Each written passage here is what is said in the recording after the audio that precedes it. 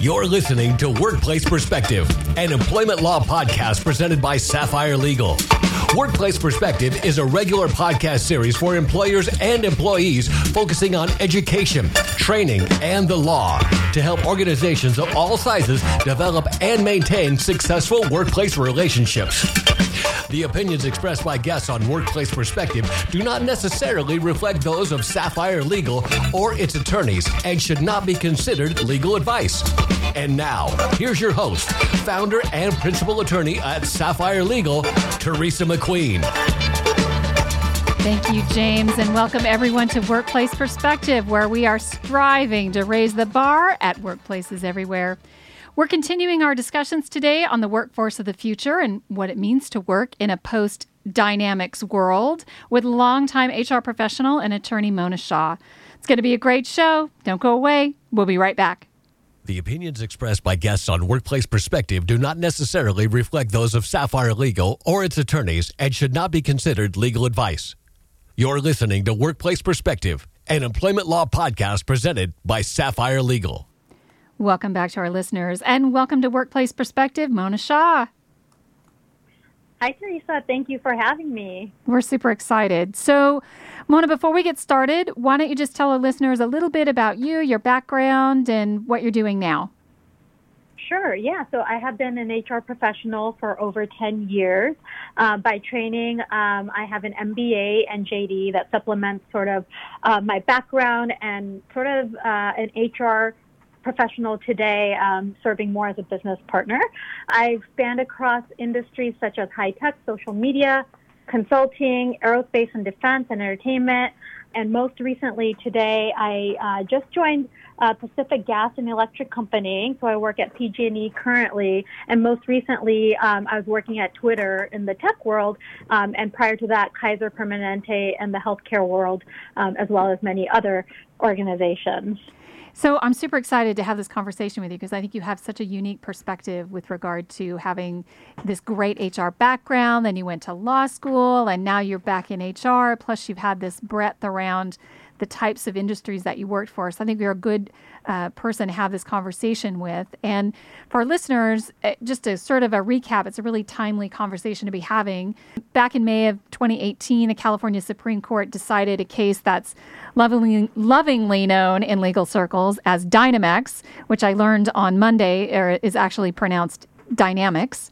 I'm sure I'm going to mess that up if I bring it up too much. The Dynamics case, of course, gave us, as a lawyers, right, the bright-lined ABC test for classifying independent contractors. But in the aftermath of that, much has been going on in the background. And as we speak, the California legislature is finishing up a bill to put before the governor that really attempts to codify the ABC test. I won't get into the ins and outs of that, but it has huge ramifications.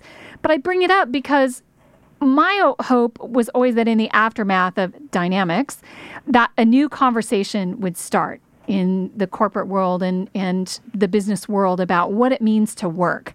So to that end, Mona, that's what we want to talk with you about and want to hear your thoughts about what you're seeing in the workforce. If we see that, is the workforce sort of responding to dynamics and the issues in the gig economy, or is it remaining stagnant? Yeah, absolutely. So, it's interesting seeing how different industries react to market conditions, market demands, globalization.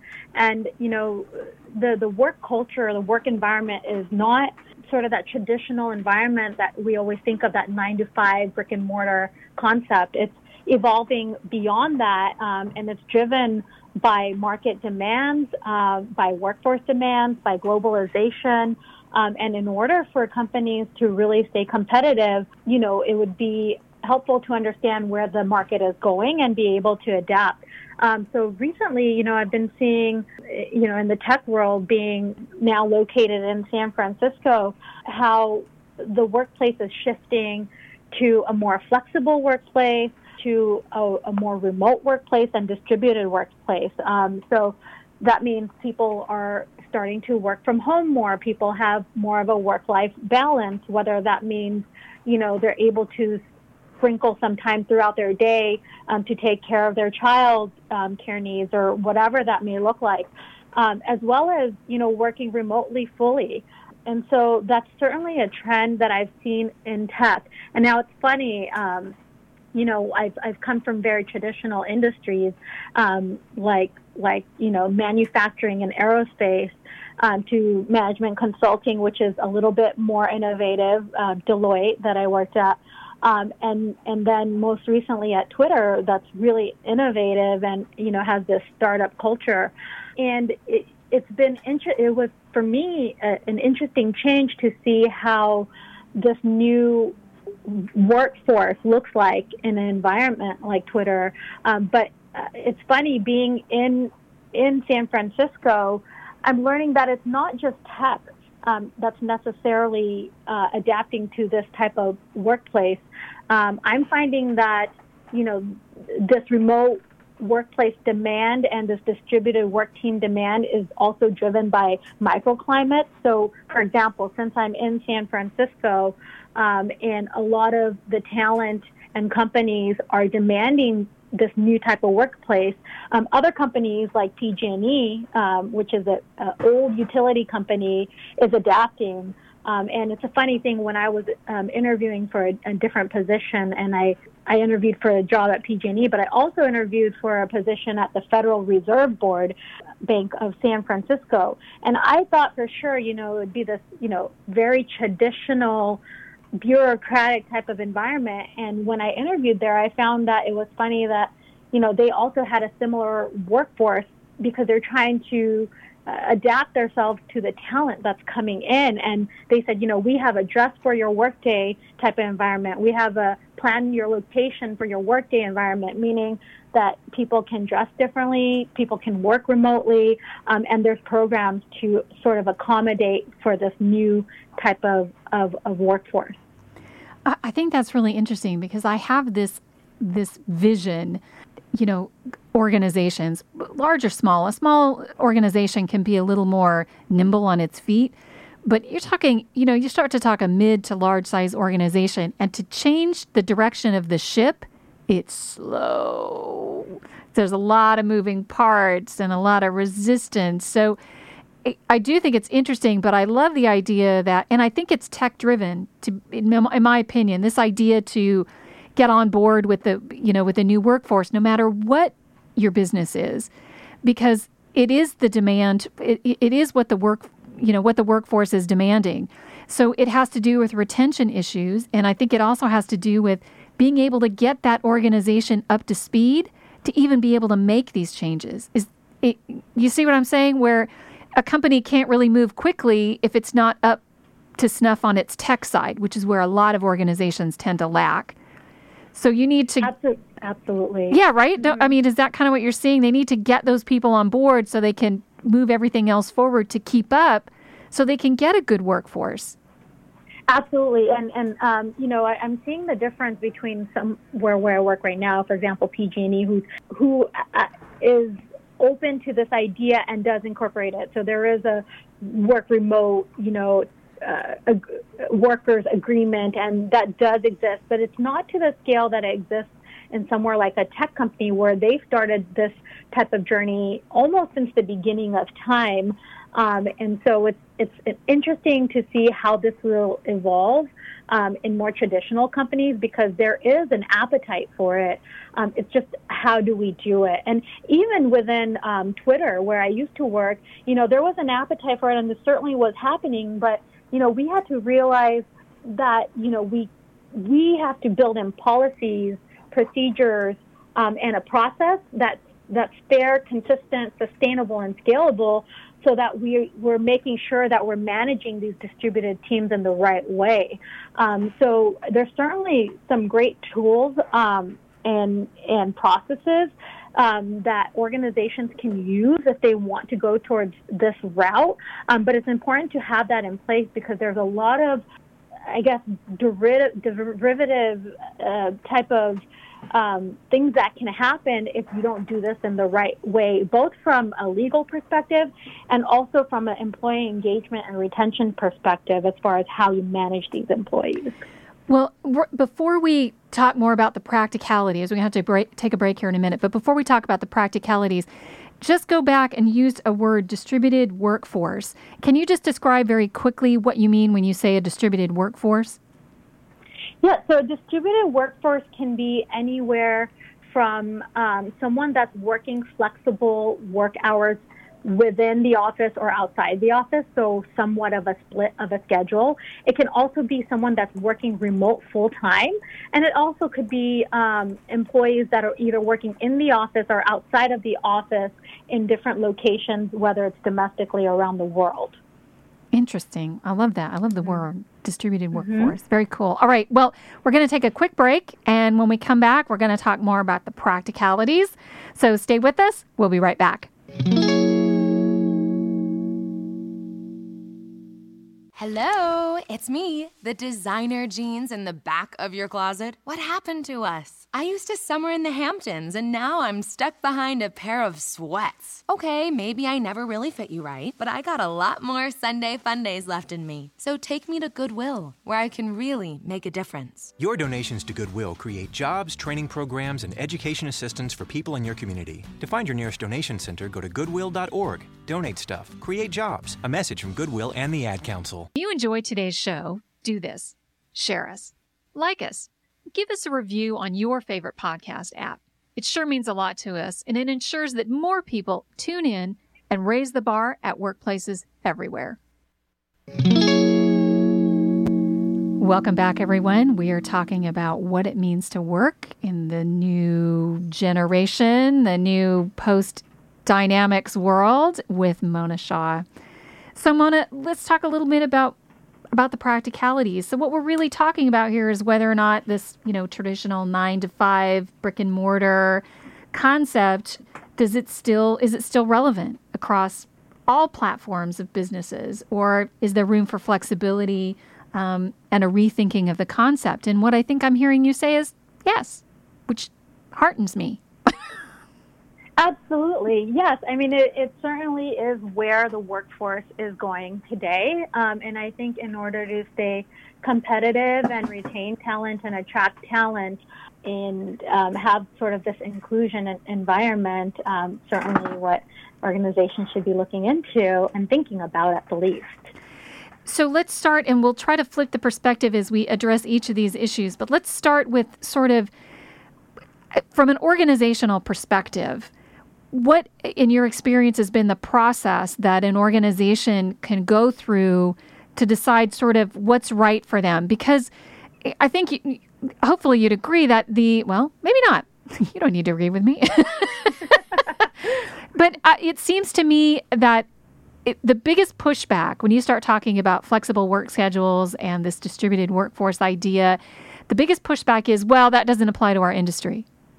But the concept, I've seen, and we've been talking to a lot of people about, the future workforce and all that, and the idea being that it may not globally apply across your whole organization, but you really should be taking a look at those aspects that could benefit from that, from an employee retention, a surge in culture, a positive feel of the culture. So what's the process they would go through if that's the way? And if you disagree with that, let me know. No, I absolutely agree. I think it's something that should be looked into and at least evaluated. But you sort of bring up a good point. There's two sides of the coin, and, this can go really well, or it can go sort of in a negative direction if the right processes are not put into place. So I think a good process is to make sure that there's certain eligibility requirements that come into place for having a program of who is able to work remotely and who's not. And factors that you can look at and the organization should look at is looking at the performance of that person. Are they able to perform? Are they performing strongly? Are they likely to succeed in an environment that where they are working remotely? Have they done that in the past? There's also a requirement of, has this person been around for a long time, long enough? For example, at one of the organizations, for example, Twitter that I worked at, there is a requirement that employees work 1 year at the organization in order to really understand what the company is about. There's always exceptions. For example, if they've been in that position at a prior organization and they've worked fully remote, then maybe that person would be successful in a remote work setup over here. There's also the right to work. Does the employee have the right to work in that desired location? So one issue that we were finding when we went through this program is employees would say, okay, I'm working remotely, I'm set up to work remotely. They'd be located here in San Francisco. And then we find out that they're working in Seattle for a few weeks at a time, or, they've moved to Nevada and they're actually working from there. And that can set up a lot of issues related to tax, payroll, information security. So having a process where we're able to identify where the employee intends to work for that period of time is really important, and going through a process of approval to make sure it's checked by legal, payroll, corporate security, compensation and benefits. It's really important to have that type of setup. So those factors come into place when you're setting up a program. It's both the eligibility requirements, making sure that there is a remote workers agreement so that they're agreeing to work in that certain space and the company has knowledge that the employee is working in that space. And also from a management perspective, both the employee and manager should be talking about what does that work look like? What does that work location, hours, conversations look like when they are working remotely? So the process should include all of those elements. And then when we go to how to manage a team, that's completely a different story. So then managers have to look into, okay, how are we going to manage a distributed team?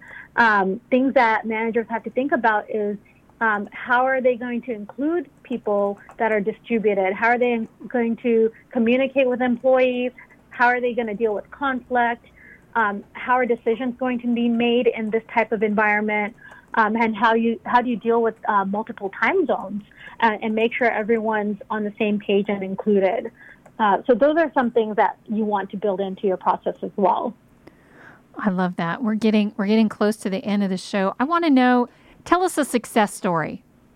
Tell us a story where you've really seen this work, if you can think of one. So I can think about one that I experienced at Twitter. There was an employee who had just been there shy of 1 year. He had been at the organization for 1 year, but he'd been in that role for a few years prior to joining Twitter. He had originally moved from New York to join San Francisco because he wanted to be part of the tech world and to be part of where all the tech energy is happening. But his family was located in New York. His fiance was located in New York. And he also had some elderly grandparents that were sick that were located in New York that he wanted to be around, that he wanted to, once he got married and have kids, raise them around so that they can spend time together. This employee did not meet the typical eligibility requirements of being at Twitter for a year, but he had great performance and was had great mentorship. He even taught some courses. And so, we thought, although he doesn't meet all the eligibility requirements, he certainly is capable of working remotely. If we hadn't allowed him to work remotely, then, his family matters, obviously, we're all human beings, would have come into place, and he probably would have left Twitter. And we would have lost a really good employee, a good mentor, and, a great person to be around. So we're able to go ahead and go through this process of accommodating him and allowing him to move to New York, making sure that he was able to come back to the San Francisco location as needed, and build out sort of a process for how he would engage.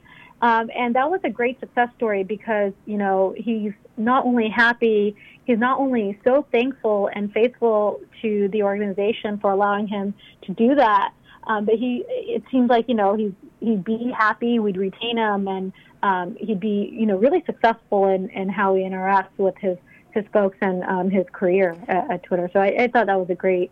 It is an awesome story on so many levels. I just love the fact that the organization clicked to the fact that, look, there's no need to get into this, oh, no, we can't do that. And then now we have a leave issue we have to deal with, and protected leave, unprotected leave, California law. What are we going to do? How are we going to do it? And they avoided all of that by just being flexible, by saying, yeah, this will work. We can continue. So by doing it, like you said, they kept the butt in the seat, which is an important thing from a business perspective, right? But they also kept a happy person in that seat because they were allowed to take care of their family needs and be flexible and still be a contributing member to the organization. I absolutely love that. Thank you so much for sharing that with us. I hate to do this, but we have to wrap up. I want to have you back. I want to talk more about these issues. That would be great. I would love to. And thank you so much for your time. I really enjoyed our conversation here. I loved it too. If you want to connect with Mona, you can connect with her via our website at sapphirelegal.com/podcast.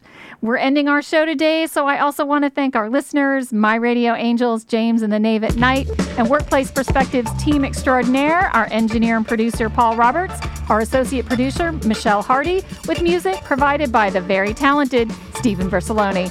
Thank you all for joining us on Workplace Perspective, and until next time, keep raising the bar.